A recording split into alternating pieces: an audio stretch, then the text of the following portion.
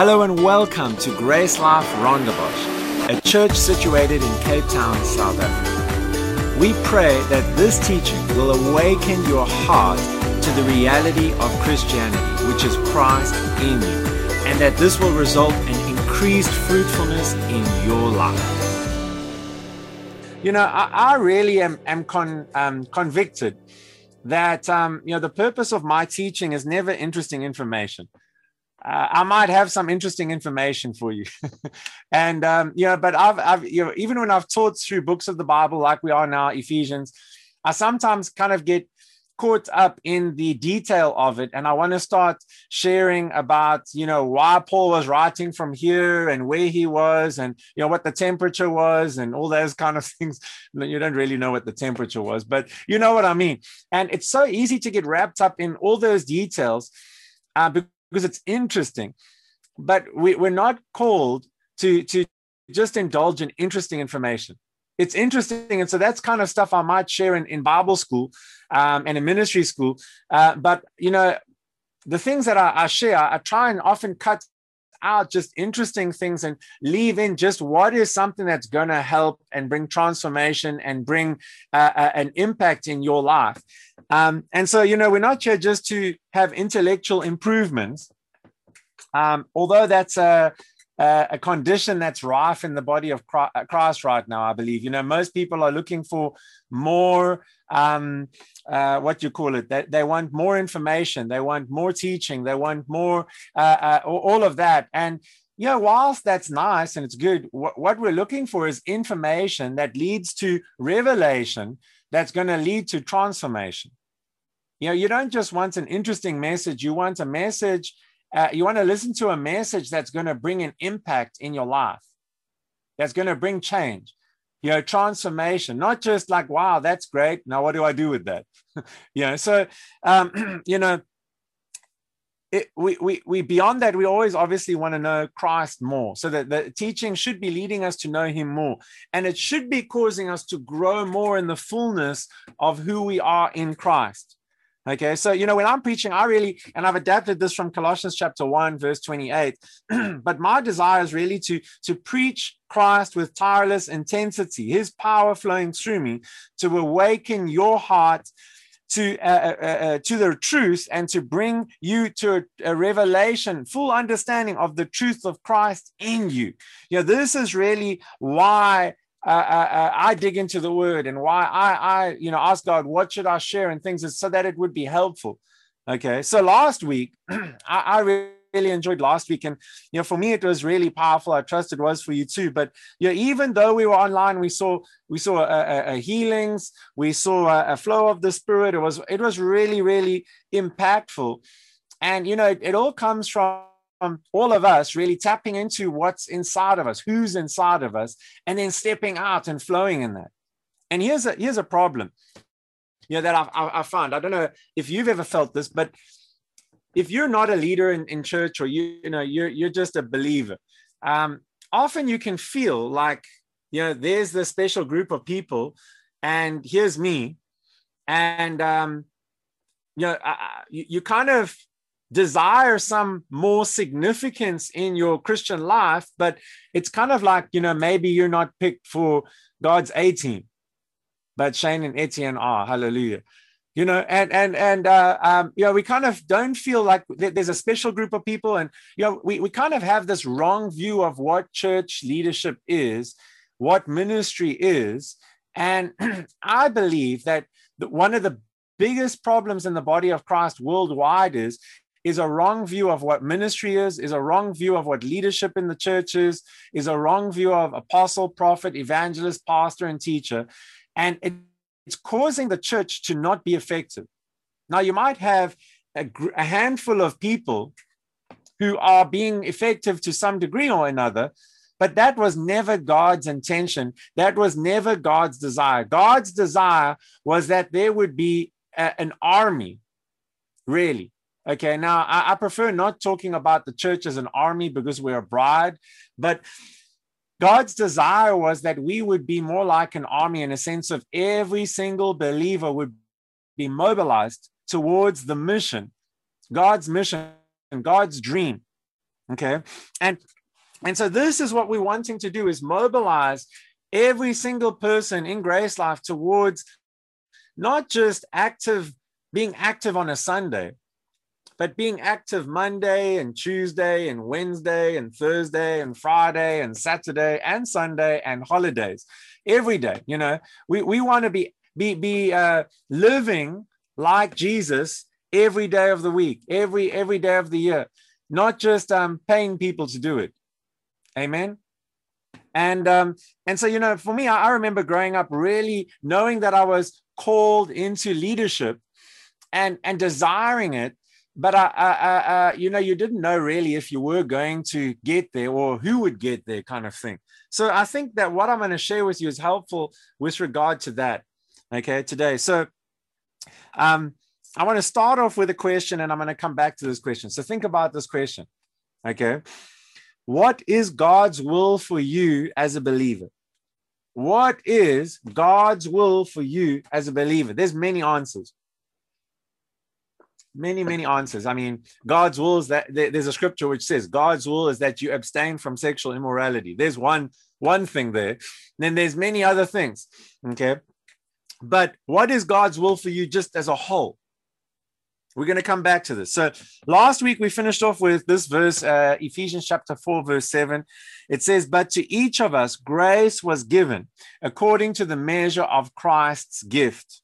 The Passion puts it there and says, and he has generously given each one of us supernatural grace according to the size of the gift of Christ. So last week I pointed out, it says the measure of Christ's gift.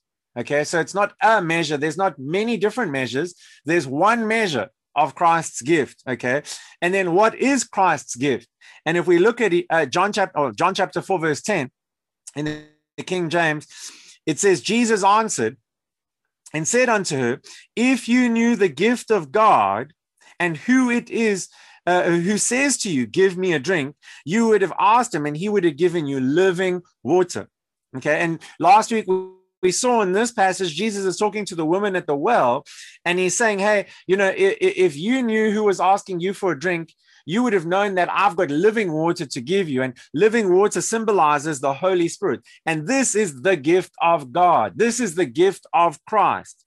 Okay, it's echoed in Acts chapter 10, verse 45 from the New King James. And it says, and those of the circumcision who believed were astonished, as many as came with Peter, because the gift of the Holy Spirit had been poured out on the Gentiles also. So there's a gift, and this gift, or the promise fulfilled, is the Holy Spirit. Okay, this is the Spirit of God, not just hanging around in the air, but living inside man, living inside of you and me. Okay, so now we're going to continue on. Let's look at the next verse there, which is verse 8 of Ephesians chapter 4. And it says, wherefore, he saith, when he ascended upon high, he led captivity captive and gave gifts unto men. Okay, so, this verse is referencing a promise or a prophecy from Psalms. Okay, Psalm 68, verse 18 is what it's referencing there.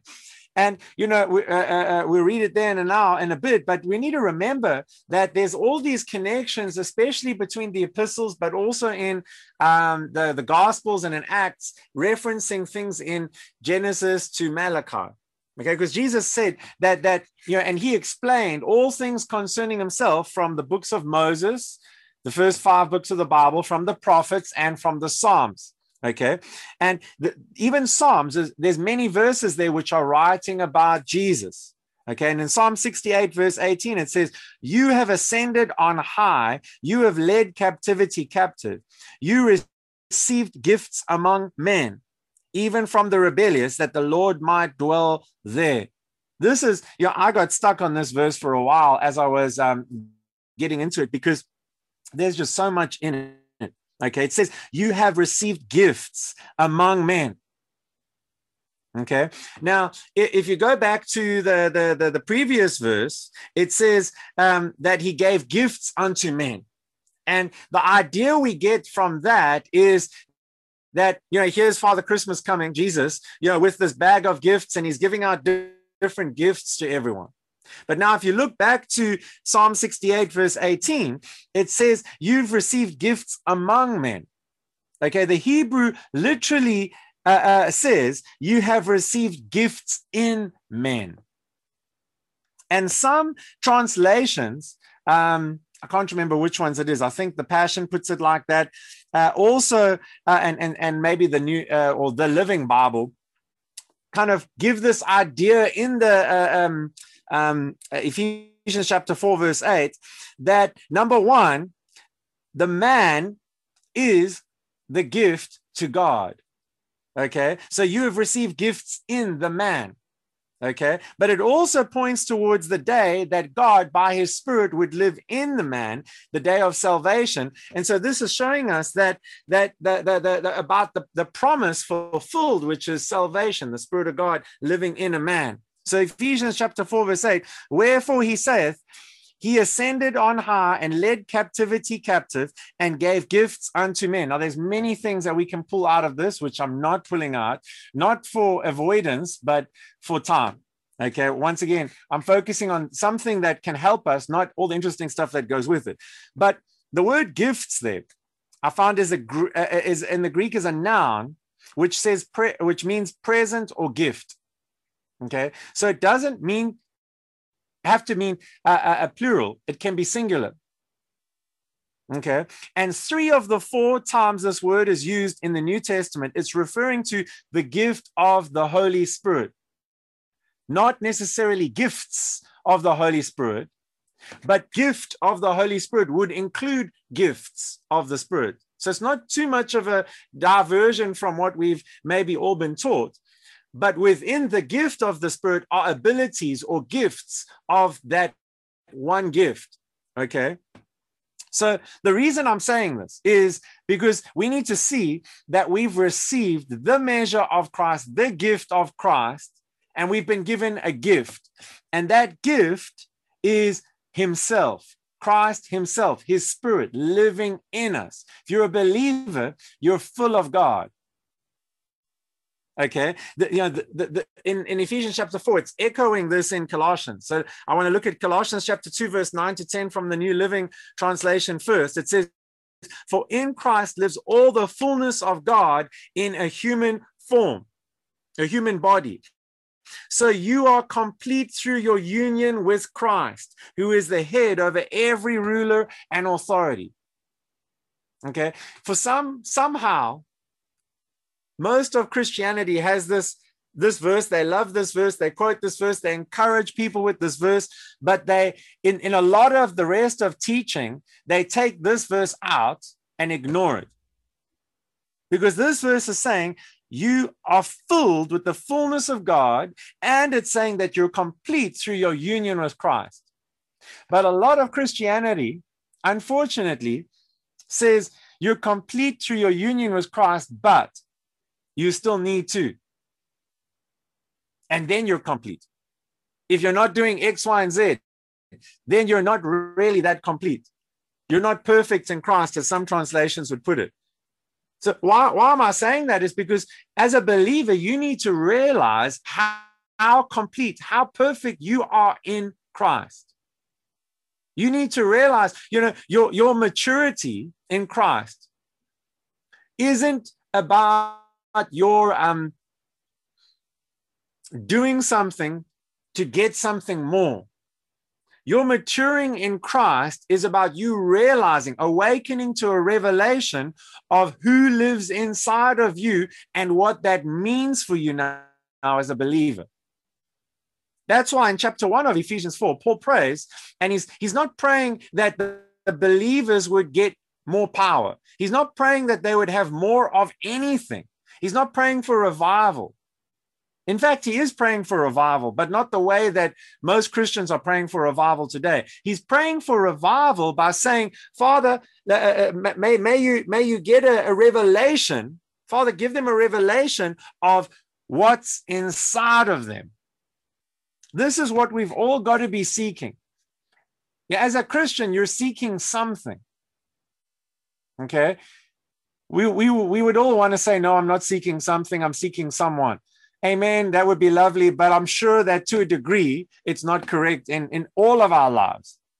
Okay. So we've got to ask ourselves, what are we seeking? Are we seeking first the kingdom of God and his righteousness? Are we seeking first, like, what are we seeking? Because we're all seeking something. Okay. Some Christians are seeking something so that they can be more powerful, so that they can be more fruitful, so that they can be more, I don't know, whatever. But we've got to make sure that we're seeking God, and we're seeking revelation, which leads to transformation, not just knowledge puffs up. Okay, look at the Passion version of this verse. It says, for he is the complete fullness of deity living in human form, and our own completeness is now found in him.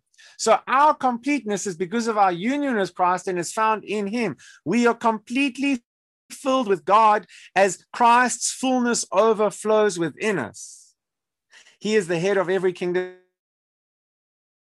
You're complete because you're one with him. You're complete because completely full of him, even when you don't see completeness in your life.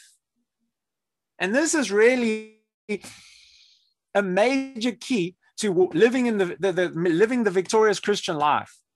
We live the victorious Christian life, this abundant Christian life, by not focusing on what we feel, by not focusing on what we see, by not focusing on everything that's going around us, but by focusing in on the truth of what God says about us. And he says, you're full of me. So when next time someone says to you, you're full of it, say, no, I'm full of him. Yeah, maybe you're just not letting him out enough. You're letting something else out. But anyway, Ephesians chapter 4. Now we want to get into 7 down to 16. And I want you to carry this completeness mindset with you into these next passages of scripture, verses of scripture. Because often we read everything disjointed. We don't read the Bible like the book of Ephesians as one letter. We read it disjointed. And so now when a lot of people get to Ephesians 4:11, he gave some apostles, prophets, evangelists, pastors, and teacher, they mess it up because they don't see their completeness and how that kind of builds on from that. Okay, so now I'm going to do my best to try and explain this to us. But let's just read here from verse 7. It says, but to each one of us, grace was given. To how many? Each one of us. That includes every single one of us who received Christ. Okay. Each one of us, grace was given according to the measure of Christ's gift. Therefore, he says, when he ascended on high, he led captivity captive and gave gifts to men. Now, he ascended. What does it mean? But that he also first descended into the lower parts of the earth. He who descended is also one who ascended far above all heavens, that he might fill all things. Okay. Now, I'm not getting into the details of all of that. It's interesting, but it's not the focus of what I'm trying to bring across. Verse 11 says, and he himself, speaking of Jesus, gave some to be apostles. Now, let me pause there and say, when anything in scripture or the Bible is repeated, we must pay attention. Okay. So look at what words are being repeated here. And I'll give you a clue. It's the word some. And so look at where it's mentioned. And then that helps you to kind of see something. And remember, the outworking of what I'm talking about now is supposed to help you have a greater revelation of Jesus so that you can grow in maturity, so that you can be a more fruitful believer. So that's the aim of what I'm talking about now. Okay. He gave some, Jesus gave some to be apostles, some prophets, some evangelists, and some pastors and teachers for the equipping of the saints. Now, let me pause there and I'll get to it later, but let me just say that teachers doesn't have some. Apostles have some, prophets have some, There's some evangelists, and then it says, and some pastors and teachers. The word and there between pastors and teachers is linking the two. And in the Greek, it means moreover. So teachers is a further explanation of pastors. It's not listing another. It's describing the one. Okay. And before I saw that in the Greek, I actually was believing it like that, in that I stopped seeing that there's a special gift of teaching. And I saw that, this is something which the pastor does, and every one of those gifts do, but it's something that the reason why I started seeing this was because a lot of people who would call themselves Bible teachers weren't prepared to shepherd people. They weren't prepared to walk with people and love on people. And I kind of saw that, and I realized there's a bit of a problem here. I remember speaking to a friend of mine who's a renowned teacher, and they were not interested in connecting with people, and they weren't interested in people asking questions. They just were like, I need to present my teaching, and that's my job, is just to help present my teaching. But let me ask you this question. What is the purpose of teaching? If you've got a gift of teaching, if you believe you've got a gift of teaching, what is the purpose of that? I put it to you that your gift of teaching is not for you to teach. It's so that people will be taught and learn something and grow. I mean, that's obvious, but that is the purpose of that gift. And you can't effectively operate as a teacher without shepherding people, because while you're teaching, you're actually shepherding them towards truth. So they're different. And if you look throughout Acts especially, you see how they're often together. They mentioned together. Anyway, let's carry on there. Verse 12, for the equipping of the saints for the work of the ministry. So now Paul is describing what we call fivefold, and I'm going to debunk that in a moment, but what people call fivefold, apostle, prophet, evangelist, pastor, and teacher. The purpose of this, or let's just call it leadership in the body of Christ, the purpose of it is to equip the saints. That's every single one of you. Every single one of us is a saint in the body of Christ. And the purpose of leadership isn't just to lord over or something like that. The purpose is to serve people and equip people, saints, for the work of the ministry, for a purpose. Okay? And that's because every saint is called to ministry. Every saint is called to be part of God's rescue mission for the world. That includes every single one listening right now. Every single one of us is supposed to be part of helping to fulfill his dream through his mission. Okay? And this is what I was getting at earlier. For a long time, I had this view that church leadership was some special people who did the work of God, and I just came. My work was to listen to them and to give them money. And that's what I'm trying to undo now, so that we can see greater fruitfulness in the body of Christ. Okay? So the purpose of apostle, prophet, evangelist, pastor, and teacher is to equip the saints for the work of the ministry, for the edifying, building up of the body of Christ, till we all come to the unity of the faith and of the knowledge of the Son of God, to a perfect man, to the measure of the stature of the fullness of Christ, that we should no longer be children. What does it mean to no longer be a child? It means that you're mature. Okay. It says perfect man, measure of the stature of fullness of Christ, that we should no longer be children. That's talking about maturity. This is showing us that leadership in the body of Christ's purpose is to help mature believers. Okay. So that's the aim. Okay. What is God calling you to as a believer? That was the question I started off with. What is the answer? Maturity. We're going to look at what maturity looks like now. Okay, that we should no longer be children tossed to and fro, carried about with every wind of doctrine. That means that you know something. It means that you're established in truth, so that you're not just blown around by all these amazing things that go around, by the trickery of men and cunning craftiness of deceitful plotting, but speaking truth in love may grow up in all things unto him who is the head, Christ.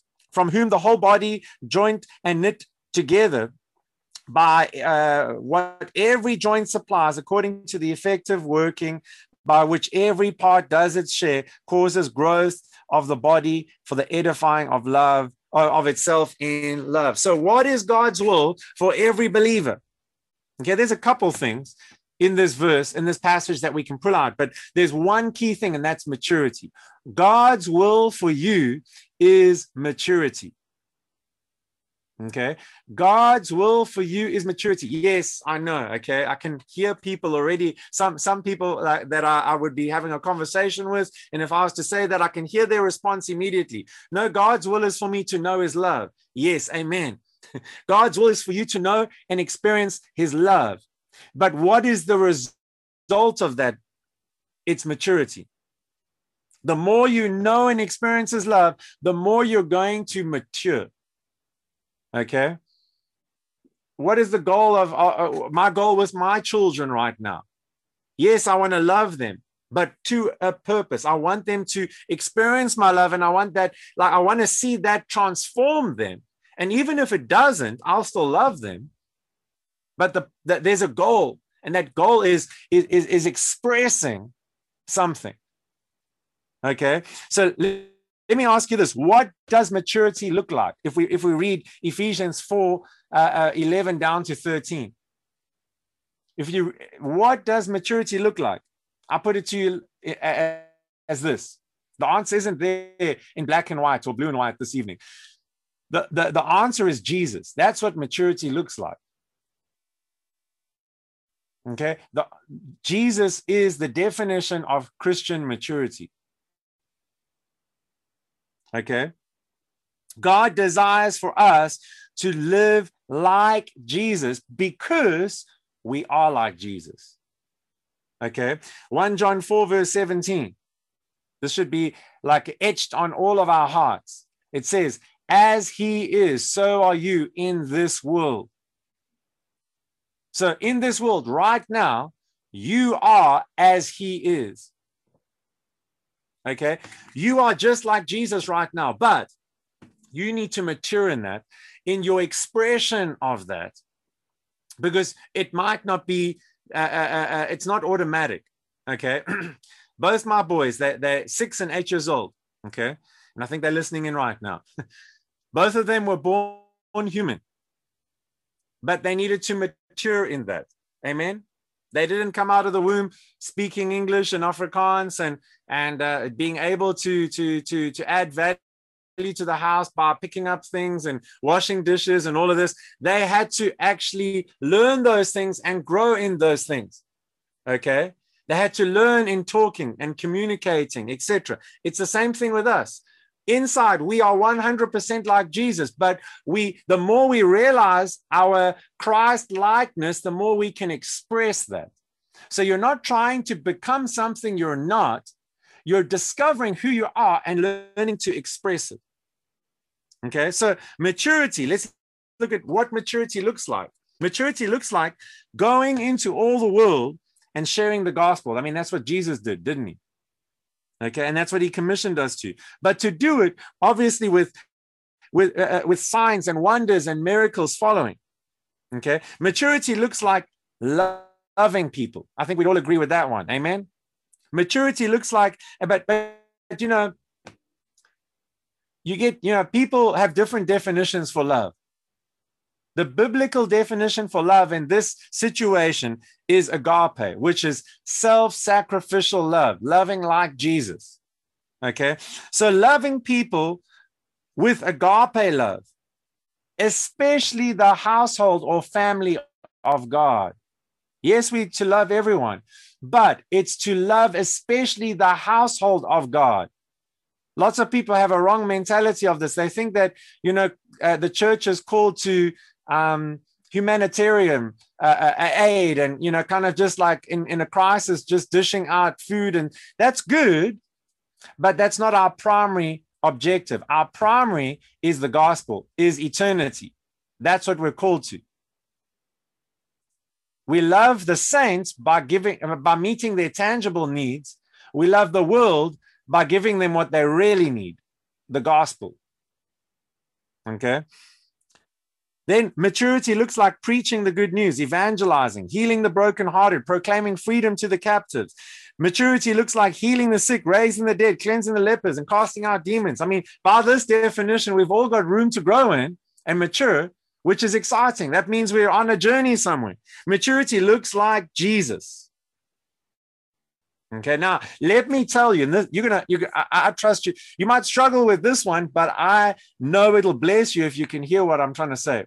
Okay, what maturity doesn't look like. Are you ready for it? Maturity doesn't look like someone who is great at shepherding people, but is horrible in sharing the gospel with unbelievers. Now you're going to have to think a little bit. Maturity doesn't look like someone that can teach the word and unlock revelation for people, but not loving and shepherding people or ministering healing to them. That's maybe an element of maturity, but it's actually just a deficiency as well.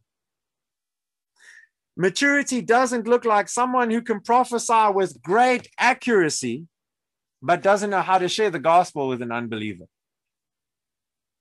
Maturity doesn't look like a believer who's a specialist in one of the expressions of Christ, apostle, prophet, evangelist, pastor, teacher, but not in the others, or at least isn't growing in the others. And, you know, this is challenging for myself even, because there's a mindset that's been established in the body of Christ that if I'm called to be an evangelist, I don't have to worry about prophecy. And if I'm called to prophecy, I don't have to worry about pastoring. And so on and so forth. But you know what really struck me with this is years back, I had this thought, God's thoughts, I really believe, that what is the purpose of a pastor? Okay, you see the office of a pastor is also an elder. It's an overseer, it's a teacher. And so those terms are used interchangeably in the Bible. But what is the purpose of a pastor? Automatically, we would want to say to pastor people. Yes and no. Okay, why I say no is because the pastor's job is to equip the saints for the work of the ministry. Yes, there's an element of shepherding. And I mean, the Grace Life leadership, we do our best to shepherd people and help them and minister to them and all this. But if that's all we did, we would be incomplete and we would be doing you a disservice. Our purpose is to shepherd people or equip them to shepherd. So the purpose of a shepherd, a pastor, is to equip you to shepherd. Because God's will isn't that one person or two people or a small group of people would have to shepherd a group of 100 or 200 even people or whatever the case is. God's will is that you would have a group of 200 people, and all the older people, the more mature people, would be shepherding and caring for the people who are newer in the faith. And that together we would be a body. Not just an organization or a corporation where you've got one person at the top and a whole bunch of people following under. But God's desire is family. Okay?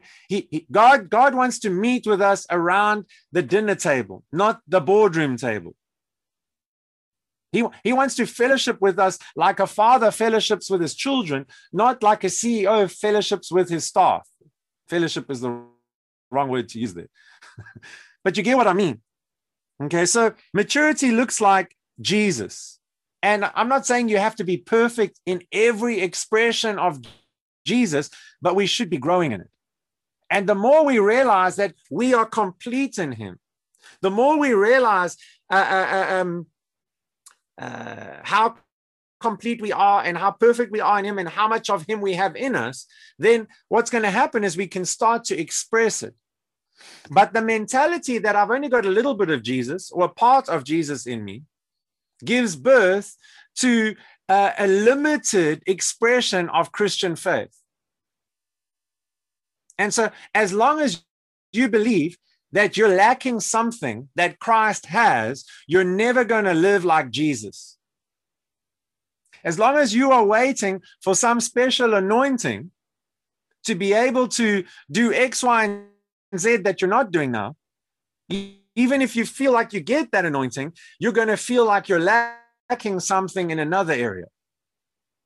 This is the problem with this mentality. We got to stop looking to ourselves as, the clergy and the laity, or the leaders in the body of Christ and the members. And there is leadership in the body. There's a mom, there's a dad, there's all elders. That's what maturity looks like in the body of Christ. It's not people with gray hair necessarily. I've got just a few. Etienne's got more than me, actually. But gray hair doesn't equal maturity. Years don't equal maturity.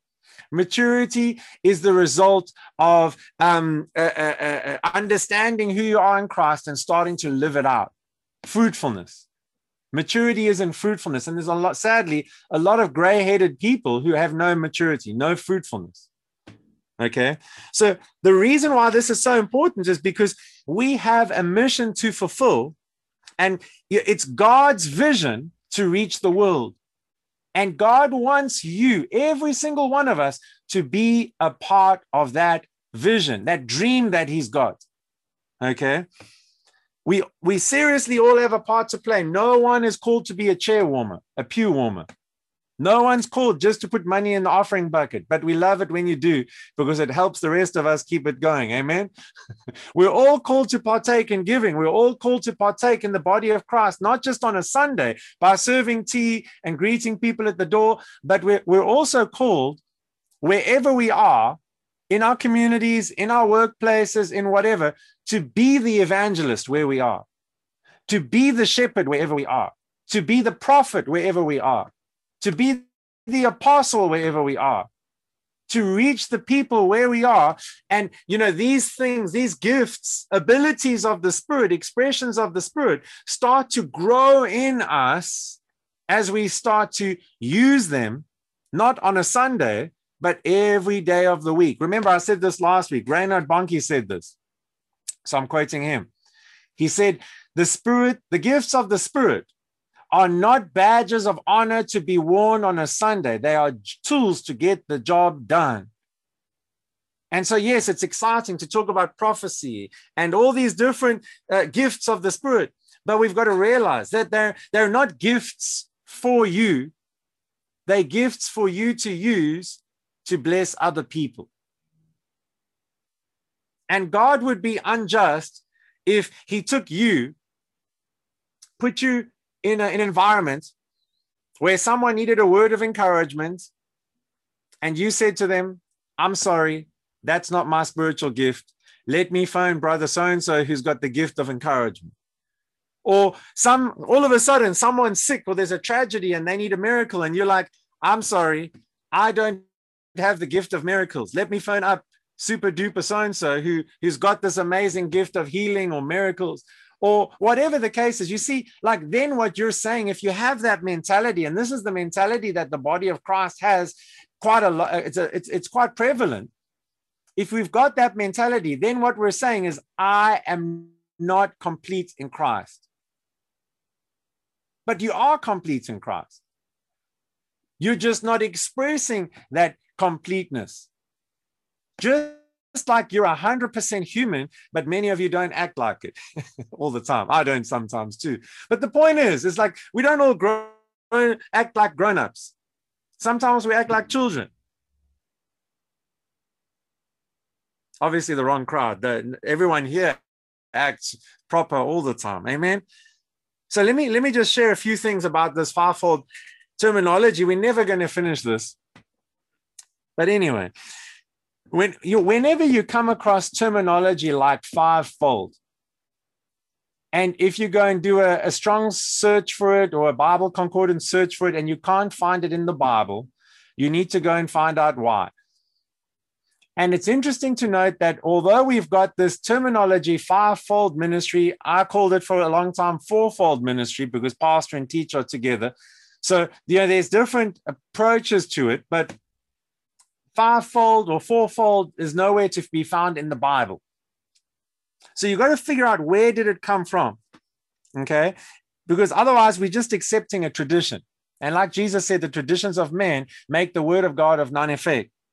Okay, when we look at Paul's teaching on the gifts, and if I had time, I would get into 1 Corinthians chapter 12 and even Romans, I think it is chapter 12, and we would look at all the different gifts. Maybe we should do this another week, and we would compare and we would see what's going on, because all his lists differ. Okay, but Paul never meant, and he never labeled anything 4 or 5-fold. Okay, this terminology comes from somewhere else, and it's actually in recent history. So in my research, the earliest known mention of 5-fold ministry is in 1824, which is really recent. Okay, when a Presbyterian pastor in Scotland named Edward Irving began teaching that the 5-fold ministry of apostle, prophet, evangelist, pastors, and teachers had disappeared from the church and needed to be restored.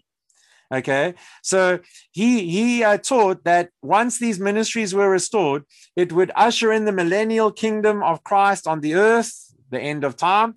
And he and his followers then started in 1832 the Catholic Apostolic Church, which has got nothing to do with the Catholics. It just means universal. So the Universal Apostolic Church. And their chief purpose was to restore 5-fold ministry and usher in the millennial kingdom. So what they did was they appointed 12 apostles, and they prophesied that these 12 apostles would be the last apostles on earth before Christ's return. And then you know what happened? In the early 1800s, or actually the last apostle died in 1901.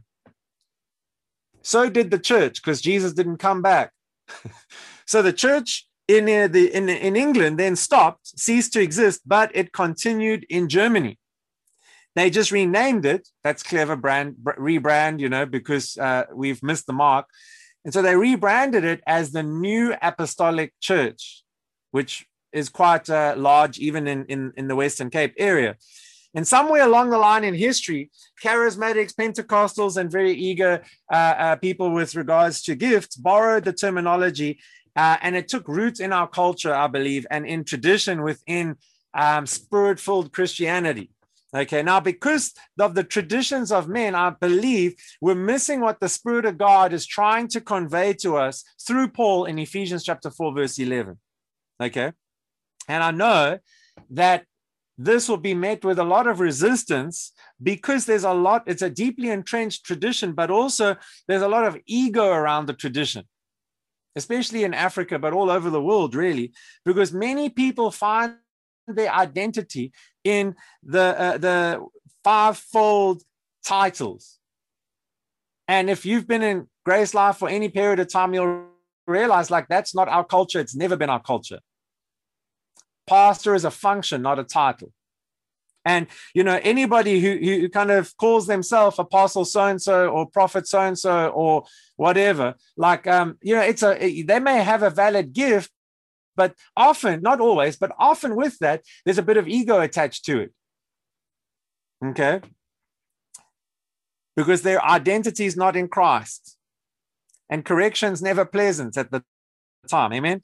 But anyway, at the core of this tradition is the teaching that God has selected you. He's handpicked you to be the apostle, to be the evangelist, to be this, to be that. And he's putting his Spirit on you to just do this one thing.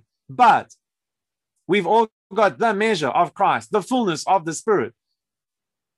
And so I believe that we can all reach this place of elder where we can express, maybe at different times in our lives, we would express maybe apostolic or prophetic or whatever, but we should be growing in all of that if we're truly growing in Christ. Okay, so what is Paul talking about in Ephesians chapter 4:11? The very first thing to do is to read the context, which we've been doing. We've come all the way from Ephesians chapter 1, verse 1, where he's talking about who we are in Christ and the fullness of Christ that we have and all of this type of stuff. And what we see here is, in understanding Ephesians 4:11, he gave some apostles, some prophets, some evangelists, some pastors and teachers. We've got to see firstly, who is this verse describing? And the answer is Jesus.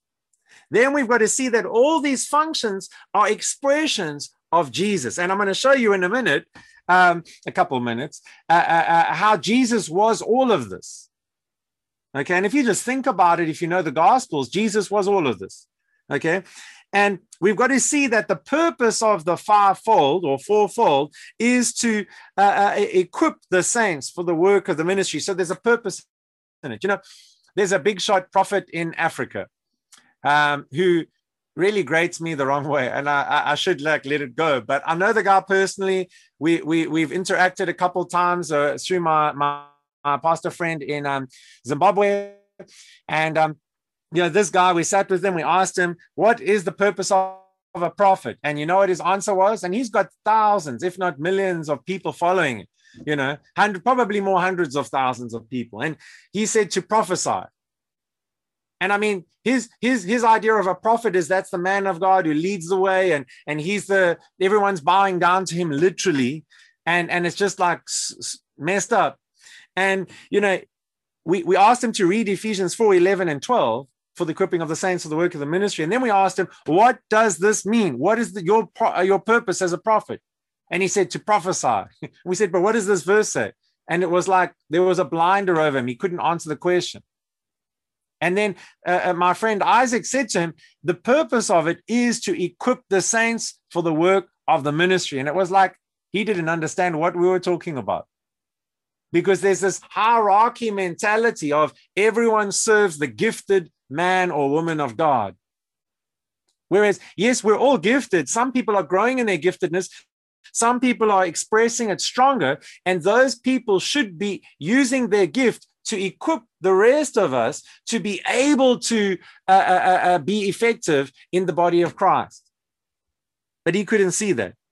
So sadly, your fivefold mentalities mobilized a few people to active ministry while relegating saints to the function of listening to teaching. And we should listen to teaching. That's the starting point. But that's not the whole point of your existence in church. Amen? You're not supposed to just be listening and getting another good teaching. There's much more to church life than that. Okay? Your purpose is more than just giving into the offering. Your purpose is more than just ushering and serving tea. We love all of those things and they all help, but there's a world to win. All saints are supposed to be expressing all of Christ through a life of active ministry. That's what God has called us all to. And nobody's perfect. We're all growing in these things. We're perfect in our spirit, but in our expression, we're getting there. But that's why we need each other. Is because those that are mature or maturing in these things help the rest of us to mature in these things too. For example, I'm not the world's best evangelist, but I'm growing in that and I'm learning from others who are gifted in that and stronger in that so that I can express that more. But given the opportunity, I'm going to evangelize the hell out of someone, literally. Amen. See, we got to have this mentality. Not of, oh, goodness, I'm not an evangelist. I'm called to just give into the offering. I need to phone the evangelist and ask them to come and minister to these people. For God so loved the people you're going to meet in this life that he sent you. He didn't send the fivefold for them. He sent you. He sent the fivefold, so-called, to equip you to be able to reach those people. So let's consider what office is not mentioned here. I mean, we're not even going to get into that. But the biggest office that's not mentioned in apostle, prophet, evangelist, pastor, and teacher is elder. An elder is the kind of pillar within the local church. If you read throughout Acts and even the letters. Okay. We don't see elders here because all these ministry gifts are functions of elders in the local church. Okay. So, now concluding on that, Ephesians 4:11, ministry gifts are explaining the function or work of elders in the church, but not The elder isn't supposed to be apostling and evangelizing and prophesying. And yes, they do those things, but the elder is there to equip you to do those things. That's why as a ministry, we don't just have Sunday worship gatherings where we have a teaching and we take your money and we go on. But we have ministry school, for example. And if you've been with us for a while, you'll know now that our ministry school is 100% free for Grace Life members. Why? Because as pastors, elders, our job is to equip you. And I remember, like, I think it was last year or the year before, when we were planning and preparing for the next year of ministry school, I just said to the leaders, I can't with a clear conscience charge people for ministry school, because it's our job to equip them. And so they're giving into the offering. They're generous towards the church. The church should be generous towards them, the leaders, in equipping them. So let's equip them. Okay. So yes, someone will be more naturally gifted or stronger in one of the expressions or gifts than another. It also happens through maturity. So for example, I've maybe got more experience and am stronger in apostolic giftings than maybe Etienne or some of the others, but everyone can express that and grow in it. Okay. Like I said, I'm growing in the evangelism as well. Okay. But we mustn't confuse apostle, prophet, evangelist, pastor, and teacher as titles, because they are expressions. They are functions. Okay. Acts chapter 14, verse 23 says, but when they had ordained them elders in every church and had prayed with fasting, they commended them to the Lord on whom they believed. And why I'm pointing this out is that they had ordained elders in the church. They didn't ordain anyone else. They ordained elders. Then Acts 20:28, Paul's speaking at like the first ministers' conference, you could say. And he says, take heed therefore unto yourselves and to all the flock over which the Holy Ghost has made you overseers. Now, the word overseer there is the same word for elder, is the same word for pastor or shepherd. The elder is the pastor. He is the bishop. He is the overseer. Okay. The interesting thing here is that both Jewish and Roman understanding of overseer are brought together in elder or pastor or whatever to explain church leadership and what they do. Okay. And like I said to you last week, anything we see in the New Testament is really a fulfillment or carried over from the Old Testament scriptures. So it's all got a root somewhere. Now look at this. Moses started the eldership structure. And so the church isn't coming up with a new structure of leadership. The church is continuing with God's idea of family. The more mature lead the less mature and the immature. Okay, so Moses started the eldership structure. Jesus continued with it, and the apostles stayed with it. Okay. 1 Peter chapter 5 verse 4 says, and when the chief shepherd shall appear, you shall receive a crown of glory that fadeth not away. Okay, so now he's talking about the chief shepherd, Jesus. This is who he was. Okay, and Paul is explaining now the functions of an elder in these next two in these verses that I'm going to get to, of an elder whose qualifications are, okay, the qualifications of an elder are, next verse, 1 Peter 5, 2-3, to feed the church, the flock of God, which is among you. Why are we feeding? So that there's growth, so that there's maturity. Taking the oversight thereof, not by constraint, but willingly, not a filthy lucre, which means not because you want to make money off of the people. This is so sad that nowadays in the body of Christ, you've got ministers who are just trying to fleece people, just trying to get money out of people. You know, I've had people tell me that, you know, their strength is to take offerings. But I've never heard those same people say their strength in ministry is to evangelize or lead some. I remember asking one of those guys who said that to me, would he please do an altar call? He said he can't. He's not an evangelist. If you want to just give some words of knowledge and pray for the sick, you're welcome. No, I don't do that. But I can do the offering for you. I mean, that's shocking. Verse 3 there is interesting. It says, neither as being lords over God's heritage, but being examples and samples to the flock. Next verse, 1 Timothy 3:2.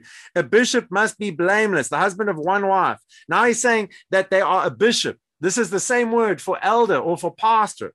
Okay. The point is that ministry gifts or offices are the result of maturity. Okay.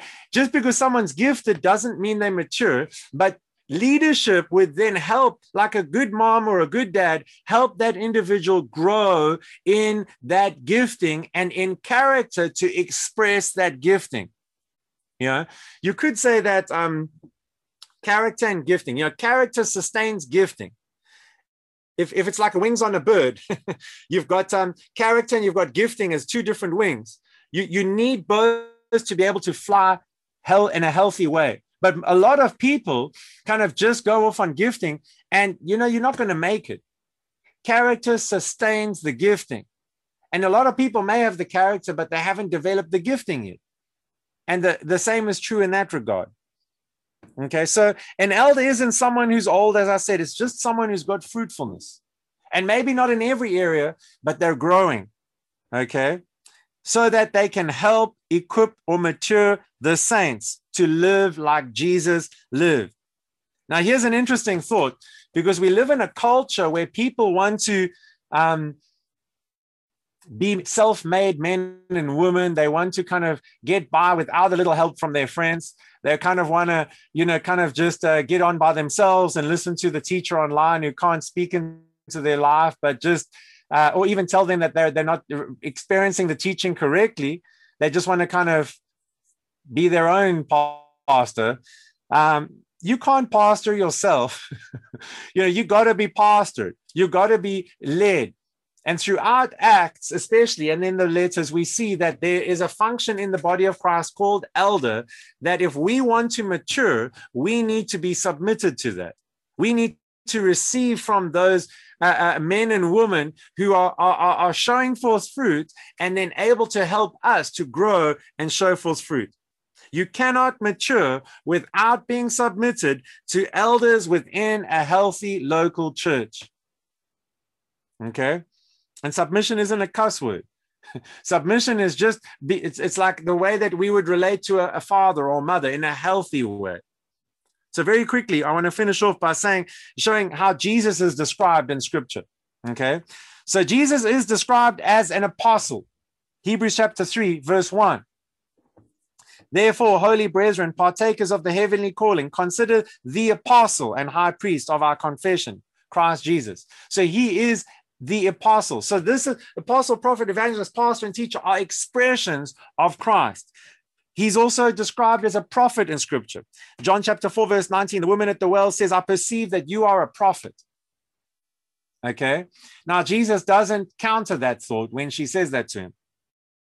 Okay. Mark chapter 6, verse 4, Jesus speaking about himself, saying a prophet is not without honor except in his own country and among his own relatives and in his own house. So he's saying that, there's no honor for a prophet in their hometown usually, but he's referring to himself there and his situation, calling himself a prophet.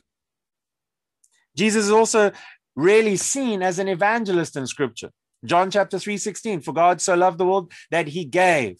That word gave or sent is really a way of like an evangelist is sent for a purpose. And that is Luke chapter 4, verse 18. The Spirit of the Lord is upon me because he has anointed me to preach the gospel to the poor. Jesus was sent with the message of the good news and to preach this message, just like you and I. Amen. Jesus was also a pastor and a teacher. Firstly, his followers throughout the Gospels called him rabbi, which means teacher. But then in 1 Peter 5, verse 4, we looked at it. It says, when the chief shepherd appears, you will receive a crown of glory that doesn't fade away. The chief shepherd is Jesus. Chief shepherd referring to a pastor. Okay. We can see the same thing about his disciples. Luke chapter 6, verse 13. It says that he named them apostles, okay? And then he calls them prophets, even in Matthew 10, verse 40 to 41, Okay, he says that he that receives a prophet in the name of a prophet shall receive a prophet's reward. And he's talking about them and their ministry and the way people would relate to them. Okay, then he refers to them as shepherds and pastors in Matthew chapter 9, where he says to them that the sheep, he sees the multitudes and he says they have no shepherd. And he's talking to them and about the harvest is plenteous, but the laborers are few. The shepherds are few. And he's telling them to go in, okay, and shepherd, be laborers. Then he refers to them as evangelists when he calls them and says, go into all the world and preach the good news, the gospel. And then he refers to them as teachers when he says, go into all the world and teach all nations or disciple the nations, teaching them to observe. So in conclusion, when we look at Ephesians chapter 4, we've got to see that Paul is not bringing about something new. He's teaching how Christ expresses himself through the body of Christ. Okay, these gifts are not many persons in the body of Christ. Thanks, Echa. You can take the screen off now. These gifts are not many persons, but they are expressed. That it's many expressions of Christ through the believers. Okay, so an interesting thought. Whatever is not found in that same body, the same Spirit cannot be called ministry. So ministry is only really whatever is expressed through apostle, prophet, evangelist, or pastor and teacher. Okay, you do the math and figure out the implications of that. But for example, you can't add, what I'm saying is you can't add your talents to ministry and say it's ministry, because ministry is Christ expressing himself through you to be able to accomplish his will. Okay, it's always what Christ does through us. But now we need to see the elders, the church leaders are here to equip you for ministry. That's kind of me wrapping this up and wanting to share my heart with you is we are here to equip you and help you mature, and then not keep you as healthy pew warmers, but release you into works of ministry so that we together can change the world for Jesus. Okay, you might never stand at the pulpit, but we want to help your life to be a pulpit. Okay, doesn't mean you're going to work necessarily in full-time ministry like we are or like I am, but it means that wherever you go, you're going to be an ambassador, an effective ambassador for Christ every day. Okay, you might not feel like you have anything to give right now. I can't prophesy to save my life, or I can't evangelize to save someone else's. You might feel like, hey, I can't even string two sentences together, like me in that moment, to be able to help someone. But hey, hang around, stick around, keep receiving, keep allowing yourself to mature. Keep receiving from us. Keep allowing us to sharpen you and help you grow so that you can grow in this area and beautifully reflect the fullness of Christ that's in you. We all have a part to play. Okay? God didn't call you to just support other people in ministry. He called you to ministry. Okay? The part that you play depends on how much you're going to mature, how much you're going to allow him to mature you through the local church, through leadership, through you receiving and submitting yourself to receive more and receive more. Now, I really believe that this word is a word in season for many of you, if not all of you. Like when I first started sharing this thought with some of the Grace Life leaders, I said, like the one awesome thing with this is like it levels the playing field. In that, I'm not the super duper apostle, even though I might be operating in that gift. It's not I'm not an apostle. I'm an elder in the church whose job is to help you mature to be on that same platform or that same level where you're now mature and you're expressing fruitfulness so that the body of Christ can multiply. Let me ask you this question. Which child, natural child in the world, does God not want to grow into a full, mature, self-sustaining adult? Every single natural child in this world, God's desire for them is that they would grow up to be able to even help other children grow up. It's the same thing in the family of God. We're all here to grow up so that we're not children tossed to and fro, and so that we can all shepherd each other, all evangelize the world together, all prophesy, encourage one another, all the other things. Amen. So I just want to, as a way of responding to this, just encourage you just to open up your hearts as I pray for you. Because I believe that this is a turning point for many of you where you feel like, hey, I've been sitting on the sidelines as a cheerleader, and now this is the call for you to step up, to step into more of what God's got for you. It doesn't mean that you can go and pastor people and prophesy and evangelize today or even tomorrow. It means that now you've got a green light to go in these directions, to be able to mature in these areas, to be able to be a better expression of Christ where you are. Amen. So Father, I just want to pray for every single person right now that's listening to this, that you would just stir up within them a vision bigger than themselves, a vision bigger than what they've had up until now, a vision of how they can be part of changing the world for you, Father.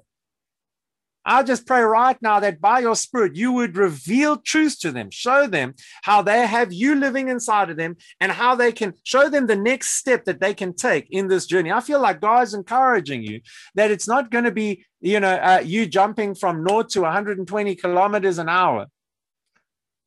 Yeah, you got to increase in this organically. God's heart is organically. Yes, you've got the fullness of Christ in you, but your brain's not going to be able to comprehend that all at once. Just whatever he puts on your heart, God's going to show you some way that you can grow in this, even in the next week, to start stepping out into something. For many, it might just be spend more time receiving his love. That's probably something for all of us. Spend more time just focusing in on his love. Spend more time praying in the Spirit.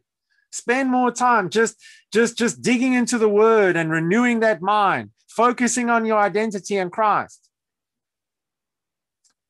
Spend more time receiving from good leadership and allowing them to speak into your life and to kind of help you, grow in these areas. But then there's another area which God might highlight to you that you can step out in, and that is actually just stepping out. Some of you are sitting on your blessed assurance, doing nothing, and yet you're full of much more than a lot of people have.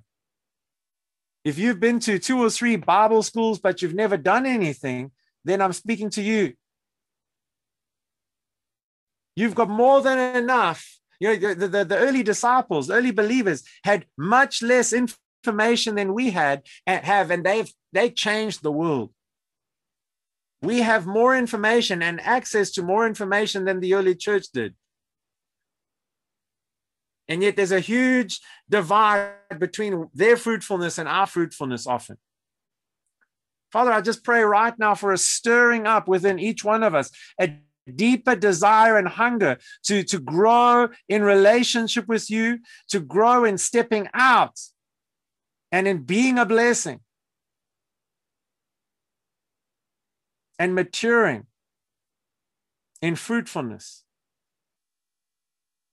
In Jesus' name.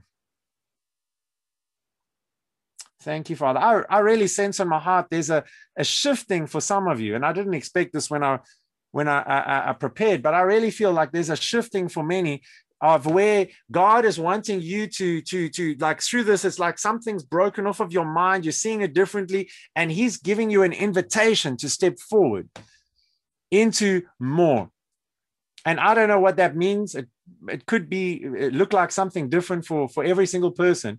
But if you need help processing that, And if you want us to walk with you or minister to you through that, or whatever the case is, please just contact myself or Etienne. We're not here to control anyone. So, whenever someone comes with big life decisions or things like this, we're always guiding you in hearing God's voice for yourself. You are his sheep. You hear his voice. We're just like, we're not God's voice to you. We're kind of just like coaches helping you hear his voice for you. Amen. Amen. Etienne, do you have anything else on your side there? I just got as you were praying, Shano, had the picture of just a sword cutting away. And obviously the word often is also just in Hebrews talking about the word of God. And what we received tonight in this setting, the teaching, I believe, it's cutting away and a lot of the stuff that we've been getting into, it's cutting away the things that have been distracting or maybe taking away from our fruitfulness. And so if you're allowing it, then you can experience fruitfulness as you just kind of embrace it. So thank you. Amen. Etienne, I know that you got Chris in the background there, but I don't mind. Would you also just close off in prayer for us, and then you can dismiss everyone? Perfect. Yeah, thank you, Father, just for an awesome word that you received, nourishment, Father, and just encouragement and even a challenge for some maybe. I thank you, Father, that as we embrace the challenge, as we just allow you to just stir us, Father, we can experience and be expectant for so much fruitfulness, Dad, not just for our lives, but, Father, the fruit that we're going to bear is going to be a fruit that other people are going to enjoy. I thank you, Jesus, for that. I thank you, Father, just for an expectancy that is being raised from every person that is part of this meeting, Father. Every believer can know that they are a valuable part of your kingdom building, Father, of your family business. And I thank you, Jesus, for that invitation that we can, with gladness and with so much excitement, RSVP yes to. I want in on this. And I thank you, Jesus, for that. And Holy Spirit, that you're stirring a flame in each person's heart to not let this excitement go away, Father, but that there would be a response to this, not just tomorrow, Father, but even tonight, and a reaching out in response to this actively, purposefully, in Jesus' name. And we're going to see your kingdom be established here on earth. And thank you, Father, for that. Amen.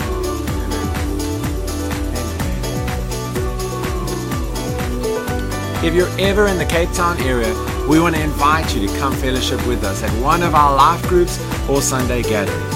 You can find out more about Grace Life Rondebosch via email at info@gracelife.co or check us out on our Facebook page, Grace Life Rondebosch.